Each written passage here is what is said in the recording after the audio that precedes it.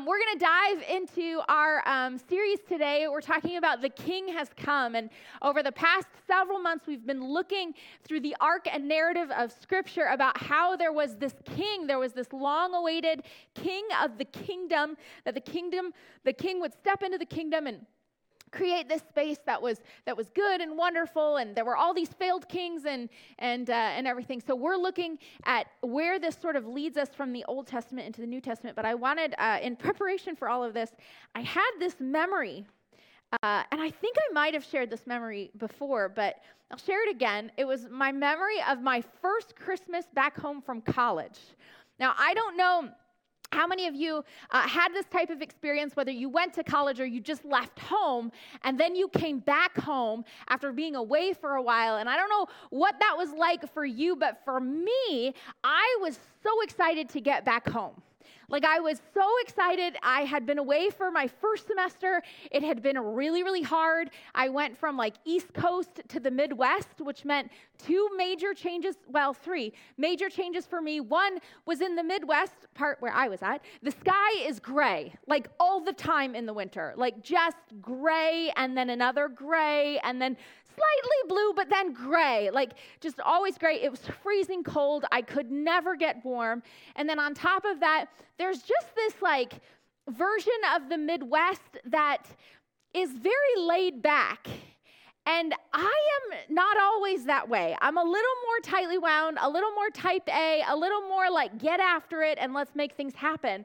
And so I just felt misunderstood in the Midwest. And so that was also really hard. It was exhausting. It was new places and new spaces, and everywhere I went, felt like I had to explain myself, and I felt like I was always having to introduce myself to new people, and I just longed for a place where people just knew me, where I could just relax and not explain everything, where people knew what I liked, where I felt like I fit in, where people understood me, and I could just find rest. And so I was so excited about going home. Now, I don't know if any of you have had that longing for home, and I kept thinking, and I even remember telling my roommate about how great Christmas was going to be, and I told her about all of my childhood Christmas memories and how we did all these different things, that we would go to the Christmas Eve service, and then we'd go out to dinner afterwards, and my family would sit at a table out at this restaurant. We just laugh, and it was so fun, and all these great memories. And then we'd go home and put jammies on, and we watch a Christmas movie all together. It was normally It's a Wonderful Life, and my mom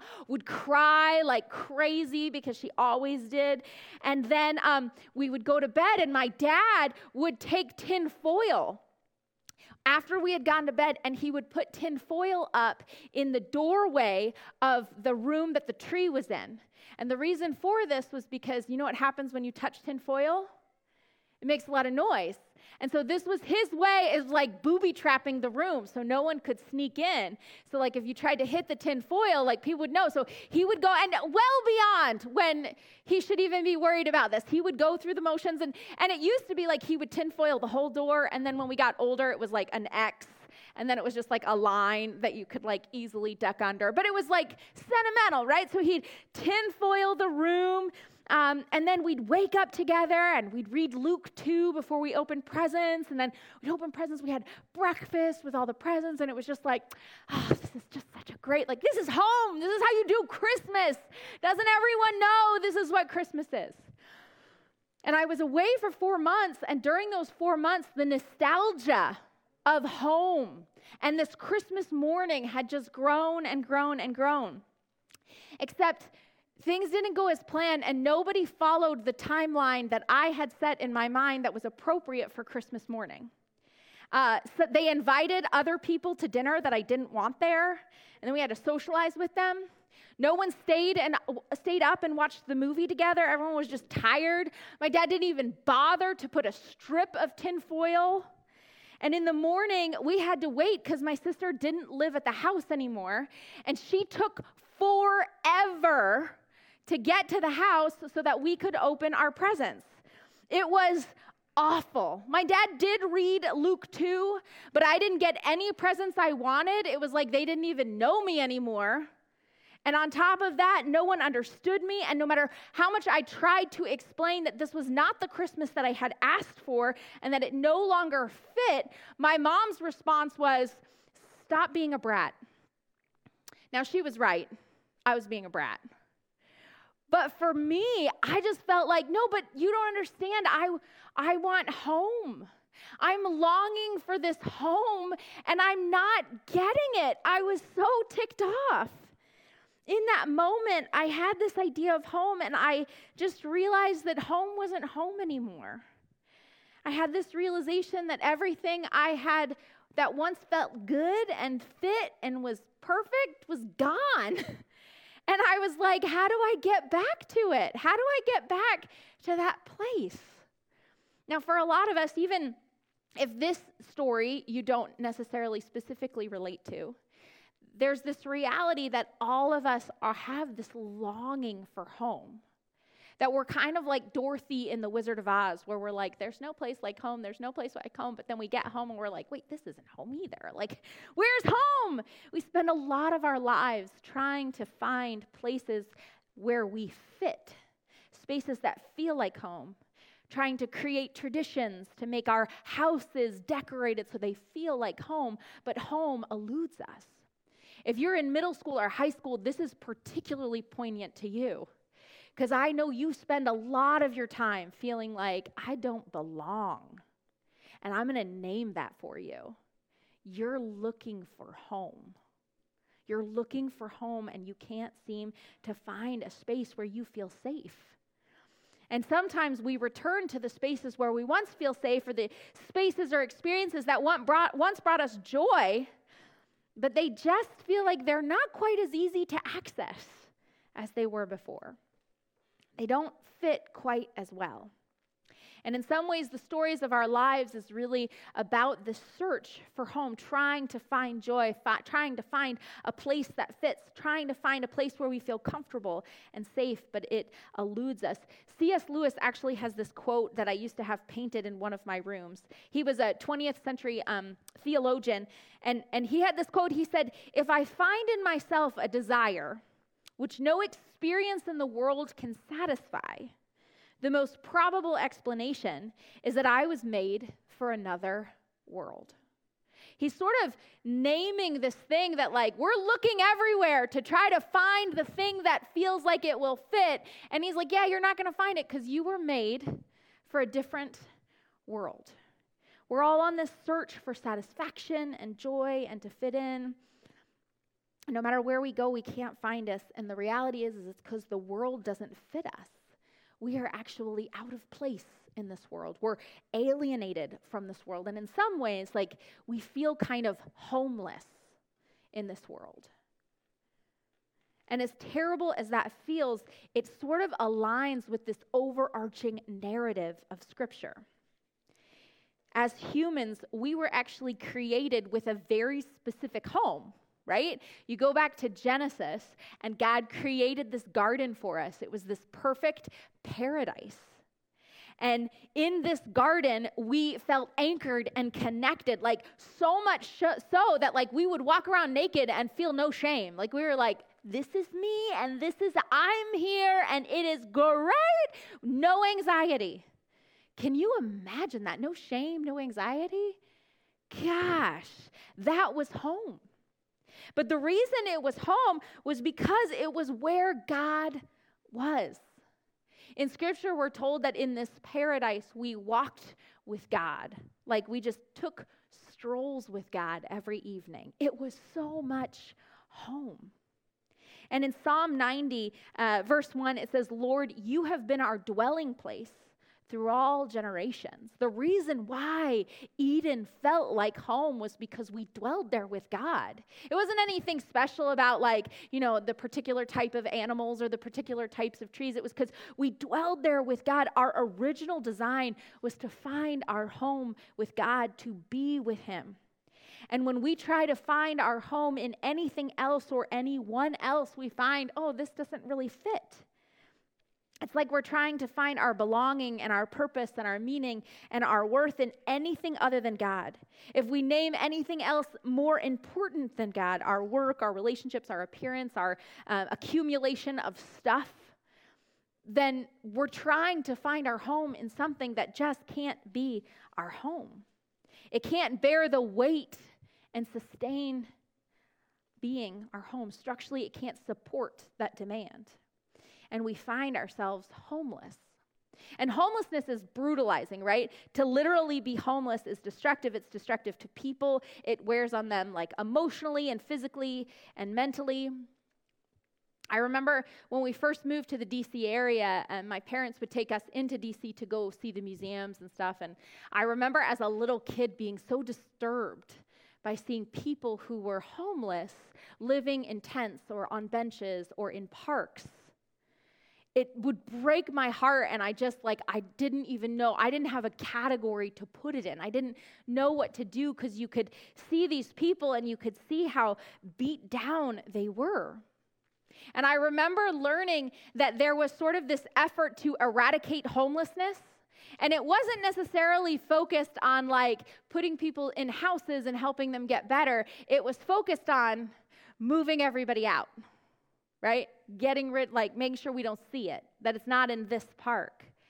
And I remember being like, but wait a second, they need some place to live. Like why can't they stay in the park? Like, why can't they do that? And I remember somebody explaining it to me. And then I remember them saying, parks are great places. Like they're wonderful places, but they're not meant to be lived in. Parks can't bear the weight of your entire life. They can't be places where you eat and sleep and wash and defecate. They can't bear the weight of all of that. They'll destroy the park. They can't be home. So when homeless people live in parks, they ruin the park, but also the park ruins them because it can't give them what it is that they also need. And so often when we look at different relationships and we look at different achievements or work, and we try to make those relationships or those achievements or those wealth, we try to make those things our home. It's kind of like trying to take a box in the middle of DC, in the middle of the winter, and saying, this is where I'm going to live. I'm going to make this thing my home. Those things might be fine, but they're not home, and they were never built to be your home. We weren't built to dwell in those things either. We were built for Eden. We were built to live with God and to dwell with God. We were built for paradise. And when we betray someone or we use somebody in a way that isn't the way that we're supposed to use them, we lose them and we get expelled from our home. And that's what happened in Eden. We abused God, we betrayed God, and so we had to leave our home. And so this world is no longer what God had made it. It's filled with brokenness. It's filled with disease. And we aren't built for disease. We aren't built for destruction. We're not built for pain. We're not built for suffering or aging. And so we find ourselves in the middle of this world now in exile, exiled from our true home. But there were these prophets in the Old Testament. There were these prophets who were ever presently aware of the realities of their own exile. And they begin to point to a time where we all collectively would be home once again, that we would find ourselves again home with God. And so I want to read a prophecy from the book of Isaiah. It's found in chapter 35. If you want to open it up, it's chapter 35, verse 1. And we're going to be reading from there today. The prophet Isaiah, he's talking about this future home that we would have. This is how he describes it. He says, the desert and the parched lands will be glad. The wilderness will rejoice and blossom. Like the crocus, it will burst forth into bloom. It will rejoice greatly and shout for joy. The glory of Lebanon will be given to it, the splendor of Carmel and Sharon. They will see the glory of the Lord, the splendor of our God. Now, has anybody ever lived in a desert during monsoon season? Good, I can testify. Okay, so we used to live in Phoenix, and that's a desert. like a bad desert, like a desert, real deserty desert. I remember one time my dad visited us there, and he was like, how can you live here? It's so brown. And I was like, it has its own beauty. Like, there's something special about it. You begin to appreciate what it is. But I remember coming back here for Christmas and trips and things like that, and being like, it's so green, it's beautiful. But let me tell you what happens in the desert, the dry, parched desert during monsoon season. There's this very brief window of time, oftentimes like in April, sometime April to June, where all of a sudden the skies open up, like the stars and planets align, and like all these different things happen, and it just deluge of rain. Now, it's not a deluge like here, because here it will just rain for days and days and days and days. That's not what it is. It's like for 3 hours, the skies open up, torrential downpour, and every kid runs outside and is like, oh my gosh, what is happening? The sky is falling. It's like the best thing ever, because it never happens. It never happens. And so for 3 hours, it just downpours, pelts you on the head, like so much rain. And then 2 days later, there is this soft green fuzz that covers the whole land. Like, it's incredible. Like, you would never be so excited to see some soft green fuzz all over the brown. And you're just like, look how glorious it is, right? That's sort of the beginning part of what Isaiah is talking about here. He's saying, listen, the deserts and the parched lands, all of a sudden they'll rejoice and blossom, right? Now, 2 days after that, it's 100 degrees and everything dies. Like, that's Phoenix. But what Isaiah is talking about is that it then will grow up into the glory of Lebanon, to Carmel and Sharon, and those were known to be these beautiful places, And they're saying it's going to start all brown and all dead, but then the soft green fuzz is going to appear everywhere, and it's going to grow into the glory of the Lord. The splendor of our God will be seen. Right? And Isaiah continues in verse 3. He says, strengthen the feeble hands.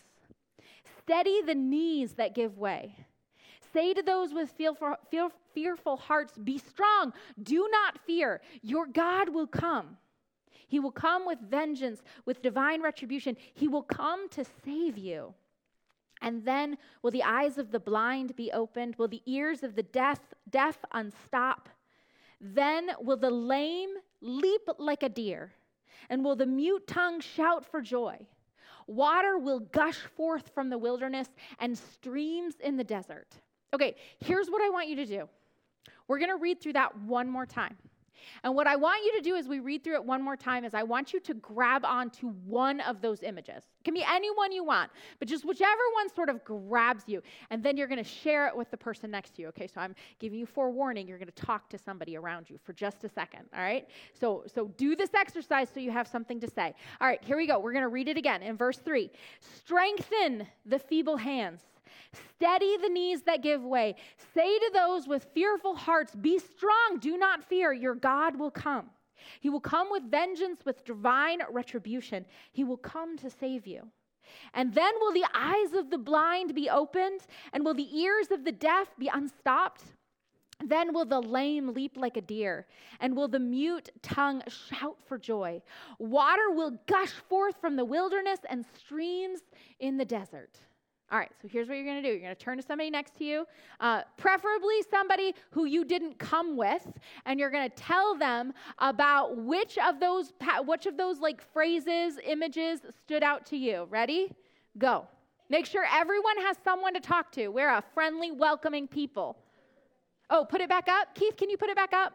I think he can't get all of it up at once, but he can kind of get some of it up.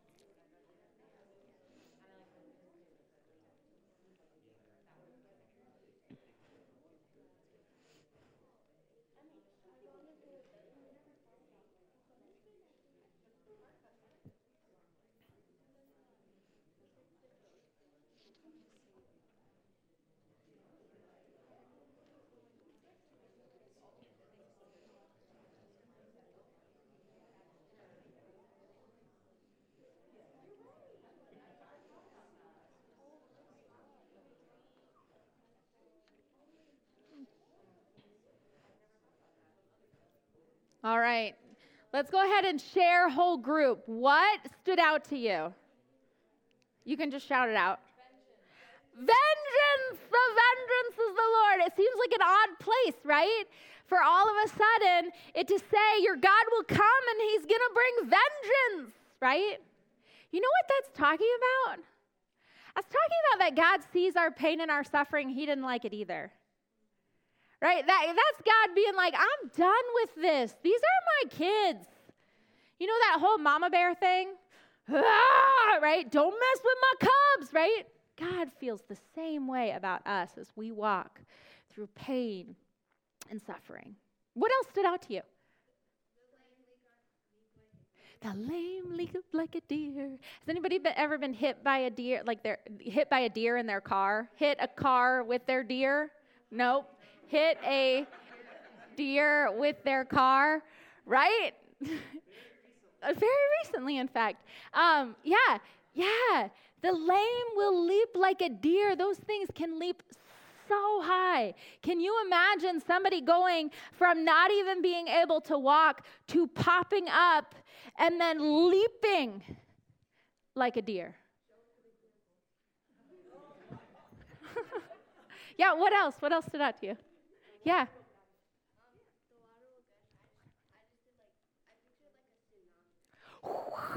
Yes, the water will gush forth, right? So my hot water heater broke on Friday night. The water will gush forth. There's no place like home, right? Yeah, the water will gush forth in the dry lands. What else? The strength will come to the feeble hands. Sometimes I find that when I do this exercise, the thing that leaps out to us like a deer, is the thing that we ourselves long for most. The thing that we're like, oh, to have knees that would no longer give way, right? They're the things that pop up out to us, to not have a fearful heart, to be strong and not fear. To be able to shout for joy. Gosh. As Isaiah is talking about this kingdom that is to come, this home that will be ours, he's talking about healing. He's talking about no more sickness and no more disease. He's talking about a change of nature, no more pain, no more suffering. He's describing the home that each and every one of us was built for. That's the place that we were built to live. And what's amazing to me is that's the type of place that we started in, but it's also the type of place that's described in the end of Scripture. It's the place we find ourselves when God describes our new home in a city, where once again we are connected and anchored and welcomed by God, where there's no more darkness, where we dwell in the presence of God and every tribe, tongue, and nation is represented. In Revelation 22, verse 1 through 2, there's actually a picture of what this new home will look like. And this is what's described. It says this: Then the angel showed me, it's a vision that John has been given about what is to come, the home that is to come. It says, then the angel showed me the river of the water of life, as clear as crystal, flowing from the throne of God and of the Lamb, down the middle of the great street of the city.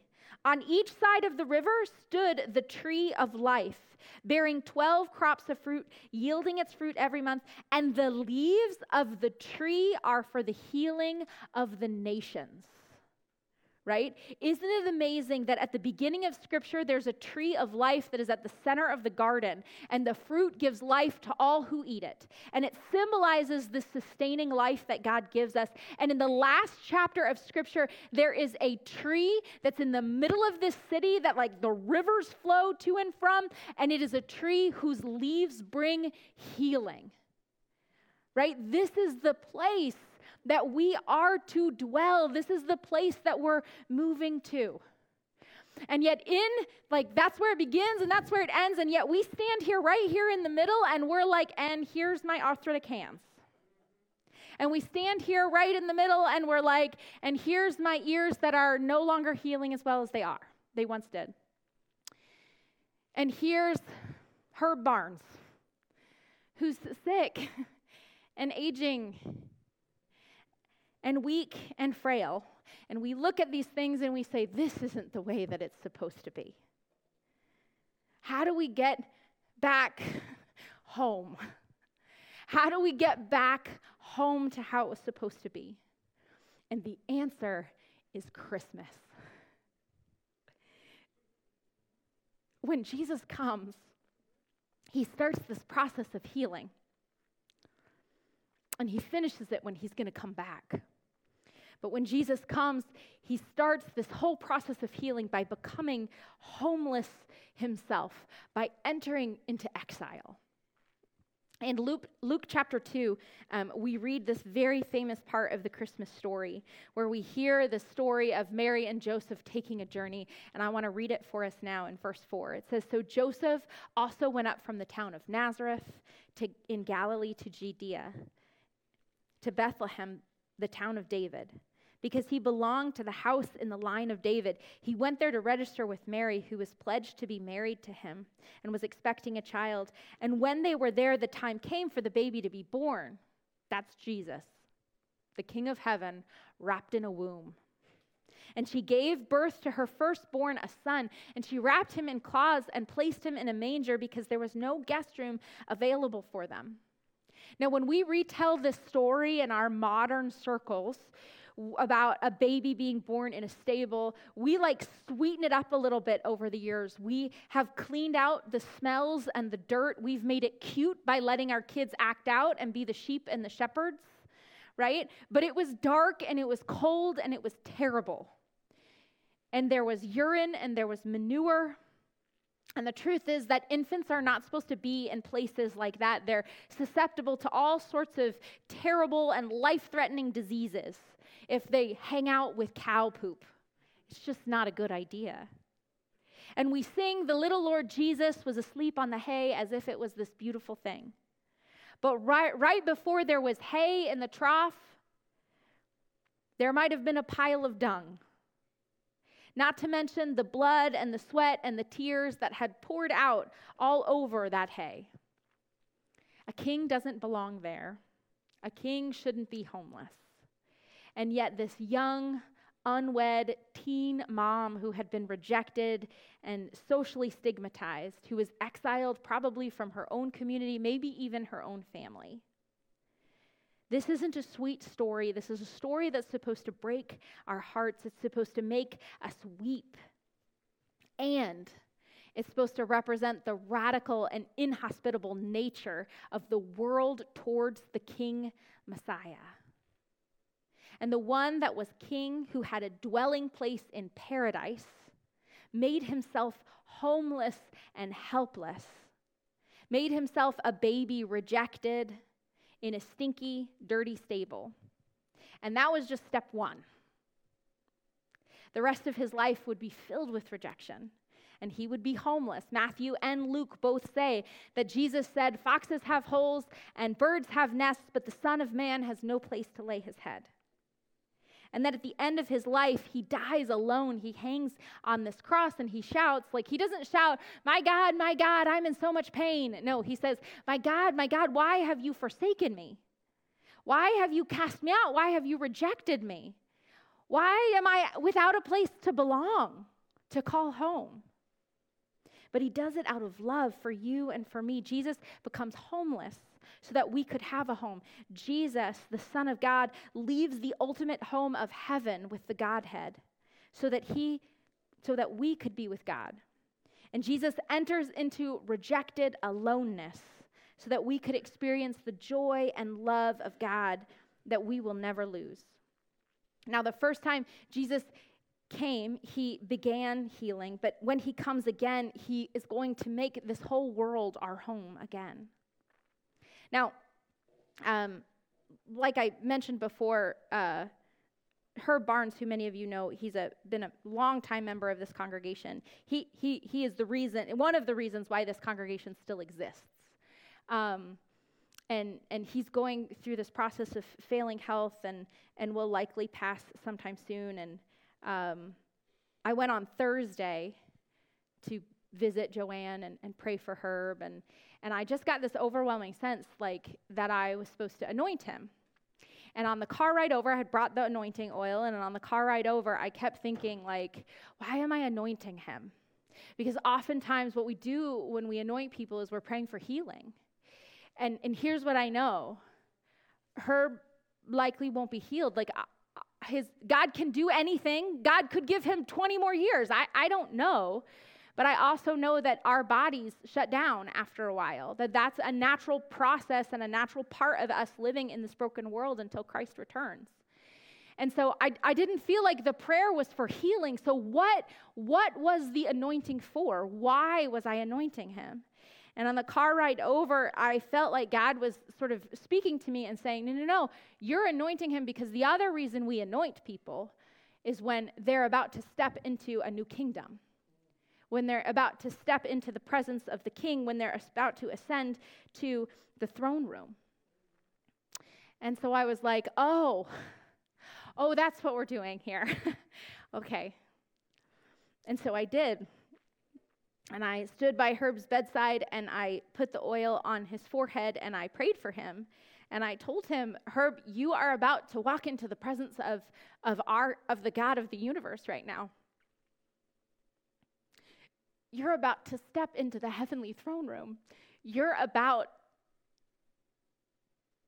to face see the King of Glory, who died so that he could inherit you.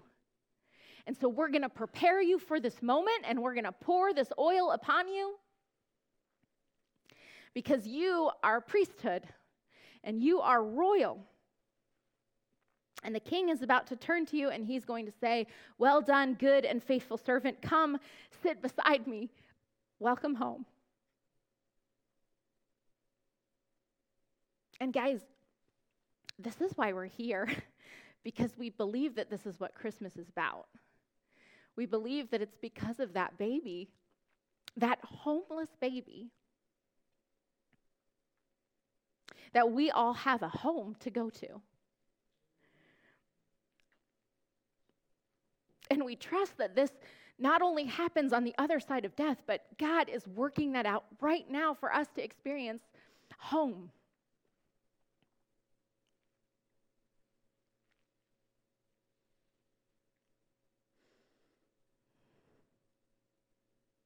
I have a lot of problems with Christmas because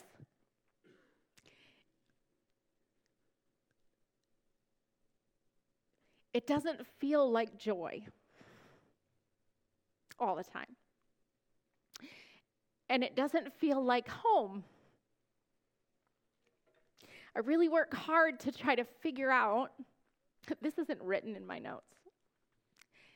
I really work hard as a mom to try to figure out how to make Christmas good for my kids, how to make them feel joy, how to make myself feel joy, how to make it warm and cozy and special. And I really struggle with it because I'm going through the motions of creating Christmas cookies and putting together gingerbread houses and decorating the tree, but inside I just feel empty. A lot of times, I just feel kind of filled with disappointment that is this really all we've got? Doesn't feel real good. And as I read this passage in Isaiah, I'm reminded that this isn't where I live. This isn't my home. So I can make cookies and I can put together the gingerbread houses and I can decorate the trees, and those can stand as a symbol for something else that I'm longing for. But God, what I really am longing for is to dwell in your presence, for you to draw close to me in this moment right now when I feel empty and I feel alone. And in those moments, I need to be reminded that God is Emmanuel, and he is here with me. And that everything else that I try to put my hope in and everything else that I try to make home, my gingerbread houses and my fancy tree, those will never be home. That only God can bring me home. And so Isaiah finishes in verse 10, and he says this: And those the Lord has rescued will return home. They will enter Zion with singing. Everlasting joy will crown their heads. Gladness and joy will overtake them, and sorrow and singing will flee away. That's home. That's what that baby brings us. If there is anything that you are trying to make your home that is not God, it will fail you. You will continue to feel homeless.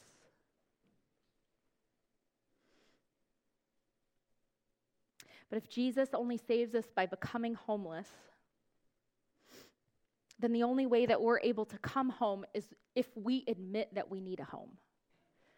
Part of the issue with dealing with a homeless population is a lot of times people who are in those situations don't see that they have a problem. They feel like they're fine. This box is fine. This corner is fine. This bench is fine. I don't need help. I don't need to change. And so it's hard to help them find a home. And for us to be brought home by Jesus, the first thing we have to admit is that we're homeless. We have to admit that we need a home. And we have to let go of all of the other spaces and places that we have tried to make our home in order to allow God to welcome us in. But when we do, there is everlasting joy that will crown our heads. There is gladness and joy that will overtake us. And sorrow and sighing will flee away. Let's pray.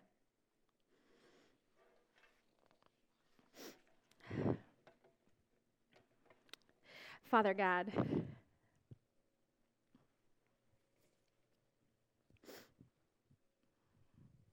I'm really sorry that you had to become homeless to give us a home. I know the pain of feeling lost and alone and like you don't fit in, and I can't imagine the King of the world experiencing that in such a deep way as you did.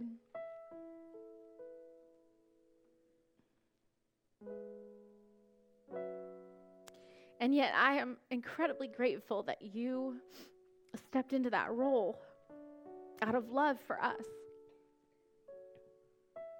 I'm a bit undone by it.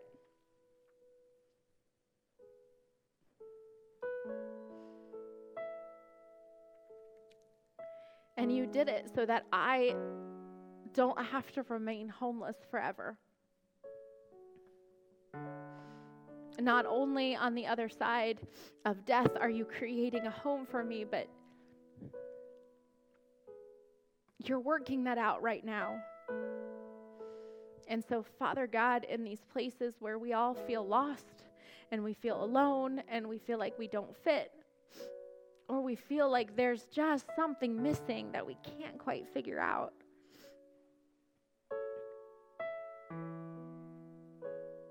we ask that you would bring us home, that we would begin to come to life again in your presence,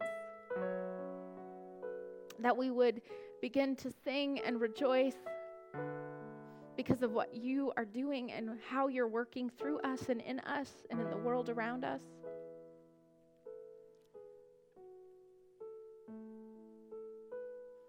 That we might know your healing and your joy, and that we might cling to hope.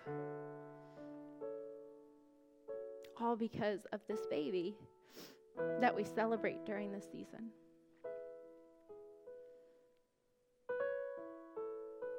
Would you speak to us and reveal to us the places and the spaces that we have tried to make our home, but can't bear the weight of it?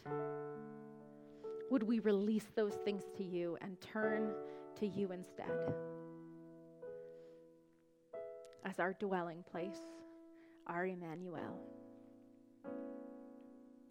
We pray all these things in your holy and precious name.